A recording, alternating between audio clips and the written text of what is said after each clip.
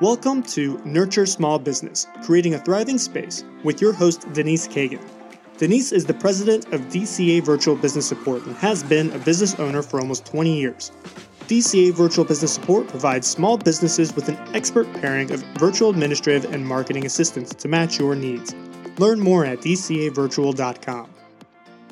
Phil Elmore is a novelist, journalist, editor, content creator, voice actor, and videographer based in New York. As the owner of Samurai Press, Phil has been a full-time technical and freelance writer for 25 years. Among his many publications are 23 action novels in the Executioner, Stony Man, and Super Bolin series for Harlequin's Gold Eagle imprint. He's the co-writer of the young adult novel Ninja Girl Adventure. He also wrote the Duke Manifest parody action series, the self-help bestseller 10 Things Doctors Won't Tell You About Your CPAP Machine, and the Ire Press horror novel Monsters. His latest ventures, the Self-Publishing Report and the Ghostwriting Report, are intended to help individuals and businesses understand the potential for books to promote their businesses. And that is what we are here to talk about today. Welcome to the show, Phil. Thank you. I am so excited to have you here. A lot of people I talk to, small business owners, they want to write a book, but they don't know how to get started. Let's start out with, how did you get into this field? Well, it was one of those, I kind of fell into writing. My father owned a technical writing company when I was growing up, and I was determined not to work for the family business. So, of course, I did. I went to school and got an accounting degree, which taught me about 3 years into it that I didn't want an accounting degree. Mm-hmm. And then my father trained me to be a technical writer, and I did that for many years. And growing up, I had always been reading as a hobby his collection of action novels, which was extensive. Little did I know that this man was training me for the other aspect of my career, because eventually, through networking with other authors, I submitted a proposal to the editor over at Gold Eagle, which was then an imprint of Harlequin, the romance novel company. And they allowed me to submit a sample and then write a book. They did a contract for a single book, and then that turned into many more books when it turned out that I could do it. And I ended up writing 23 action novels. And along the way, as hanging out my shingle to do freelance writing, because I was already doing writing and editing professionally, I ended up networking and building a client base. And before you know it, you turn around and that's all you do. You spend your life at a series of desks writing different things for different people. Some of it's fiction, some of it's nonfiction. So I never set out directly to become a writer. I kind of fell into it, determined that I was good at it, got better at it through practice. And then now I teach people writing, both fiction and nonfiction. And it's always a little bizarre to me that it almost happened by accident. Not completely, but it was almost an accident. You know, I think a lot of people's careers kind of happen that way. My daughter is a art history major. She works at a bank. Go figure. So, you know, I think sometimes careers do happen that way. Now, when we spoke previously, you had told me about a time where you were homeless for a day. Can you tell me about how this was a catalyst for you? Well, I had been working conventional technical writing jobs for a number of years. And like most people, I had a job. And, I'd done a little bit of freelance work on the side for a little extra money. And I'd already kind of set up my website and hung out my shingle as a writer. I was doing some novel writing at that point already, but I just had one job. And in the course of a year, I got to face all of my worst fears. I discovered that I was completely ruined financially when my boss and his boss walked me into a room and said, "That great job we told you you've been doing, don't do it anymore. We're laying you off." I ended up having to declare bankruptcy, and things in my personal life fell apart. It's a very long story, and I'll condense it down to about the time you're sleeping in your car in the parking lot of the bankruptcy attorney's office because you have to meet with him in the morning and you have nowhere else to stay that night. That's a galvanizing moment. I remember lying there with the seat reclined, thinking, what are you going to do about this? And I determined that I would never allow this to happen to me again. And the way to fix that was to have multiple income streams. So I started focusing on building income streams through as many different avenues of my writing as I possibly could. I ramped up the novel writing. I started doing ghostwriting for people. Technically, the novel writing I was doing at the time was ghostwriting because I was writing in a property that, was for the original author has since passed away, but, it's Don Pendleton, and I wrote 23 of those novels along with a staff of other writers who turned out hundreds of those books. I ghost wrote novels for other people and learned that dealing with clients was a huge part of it. Not just the work. I had always very ideally, I thought, well, if you do good work, everything will work out. But no, client management is a huge part of that. And I learned how to be diplomatic with people too, because people can be very sensitive about their writing. When I was very young and very new to it, I didn't understand how to interact with people and give them helpful suggestions for their writing in ways that didn't hurt their feelings. So I had one client who, I'll just say it, he was an extraordinarily bad writer. He was well-meaning, I thought. And so when I gave him suggestions for how he might improve, he became very, very angry and attempted to extort me and sent a letter on legal letterhead demanding all his money back. And my lawyer called his lawyer and said, I think the extortion here is relevant. And they said, oh, and we never heard from him again. But I learned a valuable lesson about that, which is client management is equally a part of how you deal with people when it comes to writing. And I've since, when you get into teaching and you learn how to coach people, that too becomes an extremely valuable skill. Years ago, I had a martial arts teacher who was also a music teacher, and he explained that when you teach someone, you don't tell them everything that's wrong all the time right up front. You highlight a few key things that are wrong, you allow them time to improve, and then you work down to the smaller things. And that's been one of the most valuable lessons when it comes to coaching people. I have one client who is a teenage girl who is a better writer than many beginners I've encountered, and she's improving week over week and is doing absolutely incredibly. And it's so gratifying to see somebody not just improve, but to see that their delight in the writing, which is what so many people enjoy. And to your point, yes, many people want to write a book. Some people don't know why they want to write a book. Some people want to write a book for the wrong reason, and they haven't yet learned what will help them most in terms of business. And other people just want to write a book so that they can say they're an author. There's plenty of those people too. So the coaching businesses that I started cater to all those aspects of people's needs, but particularly helping small businesses to understand why a book would help them to get more clients, to make more money.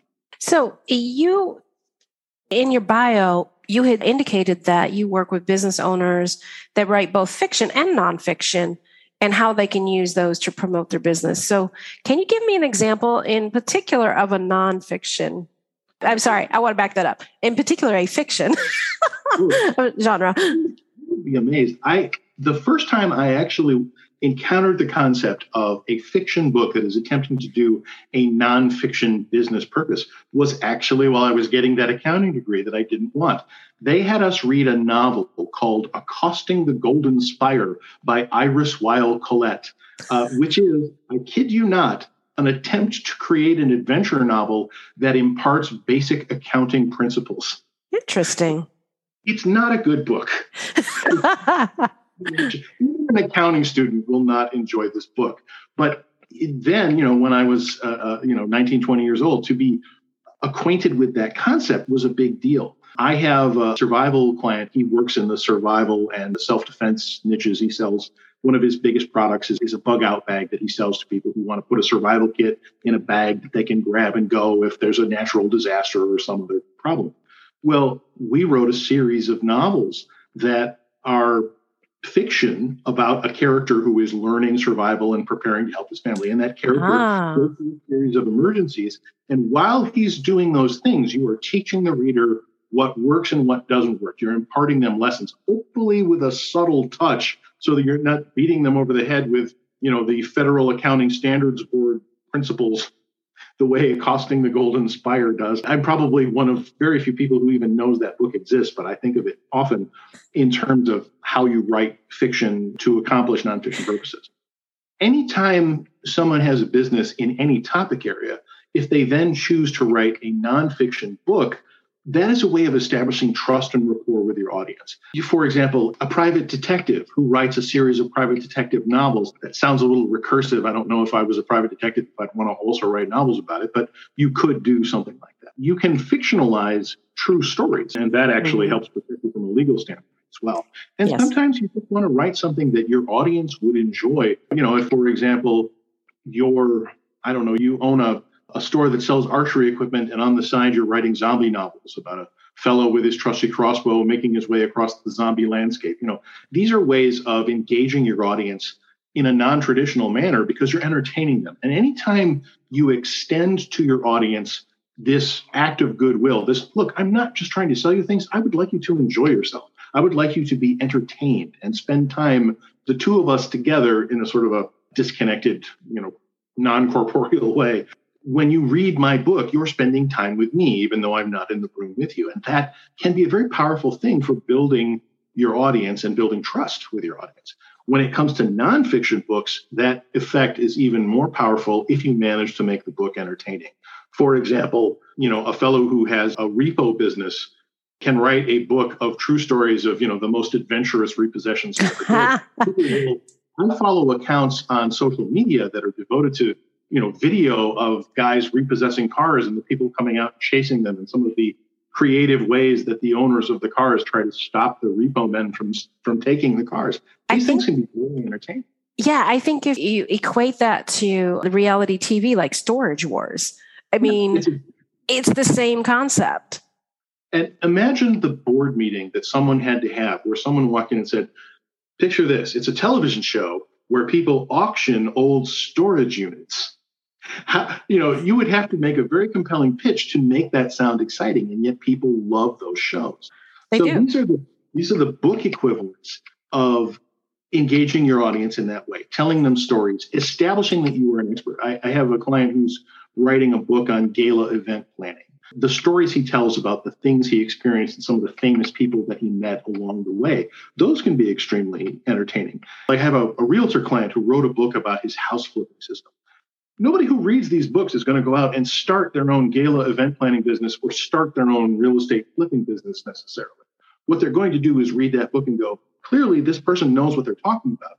This person is someone in whom I can place my trust. So you've created a sense of rapport with your audience that makes them more inclined. It's that old sales adage, people don't buy your product, they buy you. They buy you being authentic about what you do. I have a construction client who likes to tell the stories of the terrible renovations he's encountered and had to fix, that other companies did and did badly.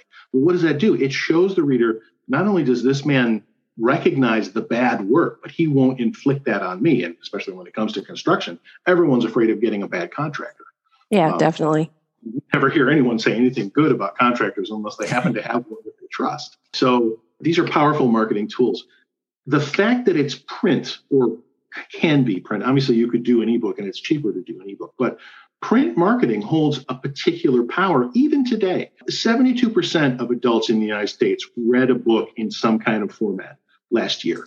65% of those people claim they read a book in the last 12 months overall. And 37% of Americans claim that they only read print books. Now, okay, that's not the majority because ebooks are becoming more and more popular, but it's a third of adults in the United States are saying they only read print books.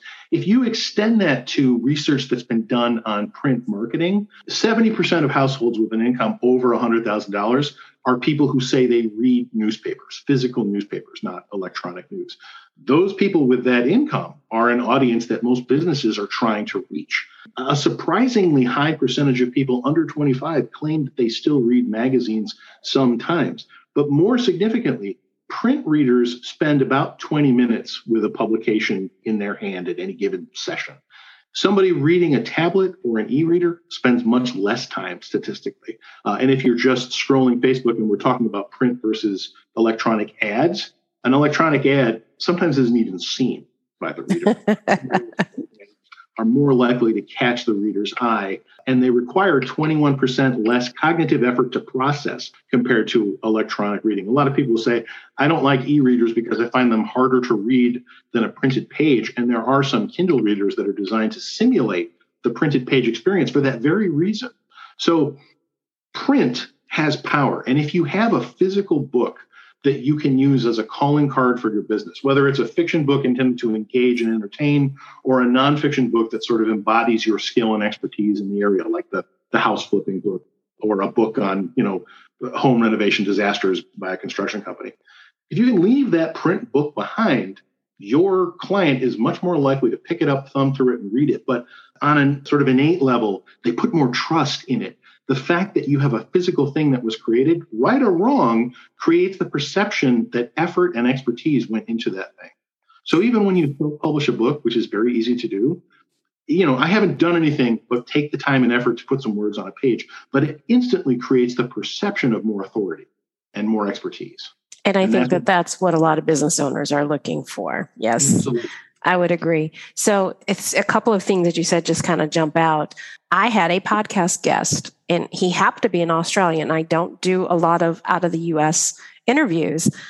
He sent me this wonderful package with 3 books he had authored. And one was not related to business at all. It was lessons he had learned from, and had his little boy's name, but it was lessons he learned from his young boy who was autistic.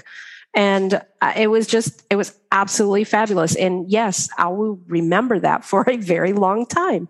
So you're right. It does have that impact. And then, the books being an automatic authority and calling cards. So let's jump into, you've got 2 calling cards that you've recently put out. Is that correct?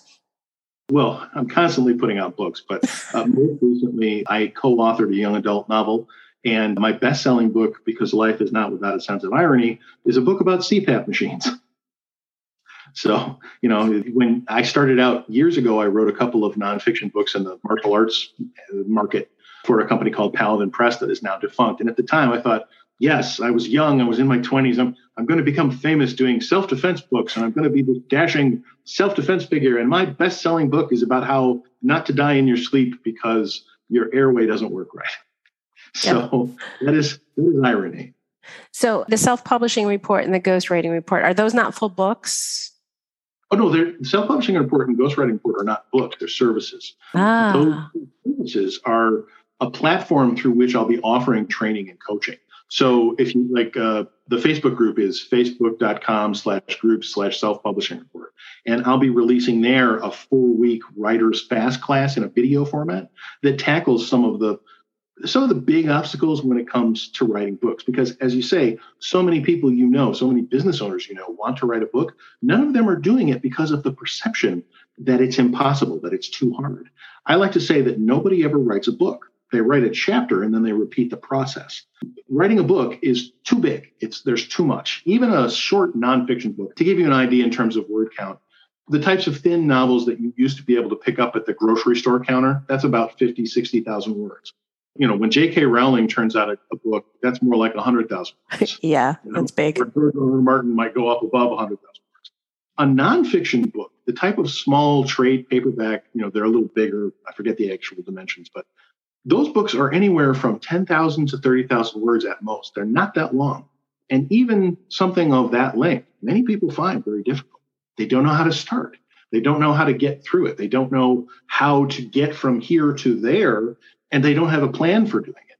And these things are all actually very easy to do if you just have someone who can guide you. And that's what the self-publishing report and the ghostwriting report are meant to do. And that's what we'll be tackling in the FAST class, 4 weeks of video sessions where I explain some aspect of these difficult hurdles, all of which I had to face, all of which I had to get through. I never had any real formal training when I started originally. I've since had the benefit of a great deal of mentorship with one of the IP companies that I've worked with. But when I first started writing action novels, that was all on me. That was based on having spent years reading the books and trying to emulate that style, but also what I'd managed to pick up about writing along the way. And I look at, no author should be able to look at their early work and not cringe, because you ought to be getting better all the time. The 16-year-old client I mentioned was telling me how much she hated some of the first things she'd written for this book that she's trying to do. And I said, that's fantastic. And she looked at me like I was insane. I said, the fact that you can look at your early work and recognize that it's bad means that you've gotten better enough, not just to be better, but to see it. And that's huge. So every writer should always be getting better all the time, to the point where their early work makes them unhappy. And I like to say, you only get one first novel and they're all terrible. That's a fact. You have to get it out. Do you address how to bring your book to market, or do you just address the technical writing aspects? Well, we're going to be offering some extension services that tackle those types of things. That's something that we're working on building right now. Because right now the barriers to publishing are actually very slight. It's literally just following some instructions if you choose to publish through Amazon. It used to be CreateSpace, and I believe they've changed the naming conventions, and now you're just direct publishing through Amazon, but it's the same thing, really. So to publish an ebook is the simplest thing in the world. You upload a Word file and you upload a cover that matches their dimension requirements, and boom, you've got an ebook that's available in the Kindle store. Printed books are a little harder. And then having the advertising support and creating an actual funnel that takes your idea to an actual product that makes money, that can be more complex. And we're working on building out those services as well. Mm-hmm. My business partner is the sales genius in the partnership and knows how to do these things. And I'm the article troll who sits in a tree trunk and puts out a steady stream of writing, but it all works out. Yeah, I know I get a lot of guests who've authored books, and they are mentioned a lot in the podcast. So I know that podcasting is, of course, one way to get your word out, but there's, all sorts of other ways: events, book signings, social media, which can be effective and may not be. I mean, when I'm scrolling through Facebook and I see self-published authors advertising their work, it takes an awful lot of restraint not to chime in, because some of them are great and some of them have graphics that really turn my head and make me go, ooh, I want to know what this is about. And then I read the copy. And if the author who wrote the book can't put together copy that's competently written, chances are good that the book is also written not competently. And that makes me sad, because it doesn't have to happen. With a good editor, any book can be made to be competent and to be entertaining. So when I see that, and I see it a lot, I'm like, okay, here's a guy who's a one-man operation who just wanted to advertise his book and get some people to buy it. And I applaud that. But someone needed to help him along the way. Because the barriers to entry are so slight, there's a lot of books on the market that have made self-publishing kind of an iffy venture from the reader's perspective, because you never know what you're getting. Am I getting a book that has at least been edited for typos and has been written by a human being? Or am I getting a pile of words? Yeah, no, I get it. And we've worked with a few folks that have published their own books. Well, one that's self-published and one that actually went through a publisher. We wound up building her website for her. And, based on the two comparisons, the one who worked with the publisher did much better. Just because, like you said, they got some help. They had help with, the structure. They had help with the editing. They had help with creating graphics, for the cover to match what was inside. So yeah, you could tell the difference. So Phil, once people are finished with the podcast, I want them to be able to find you. So where can they find you?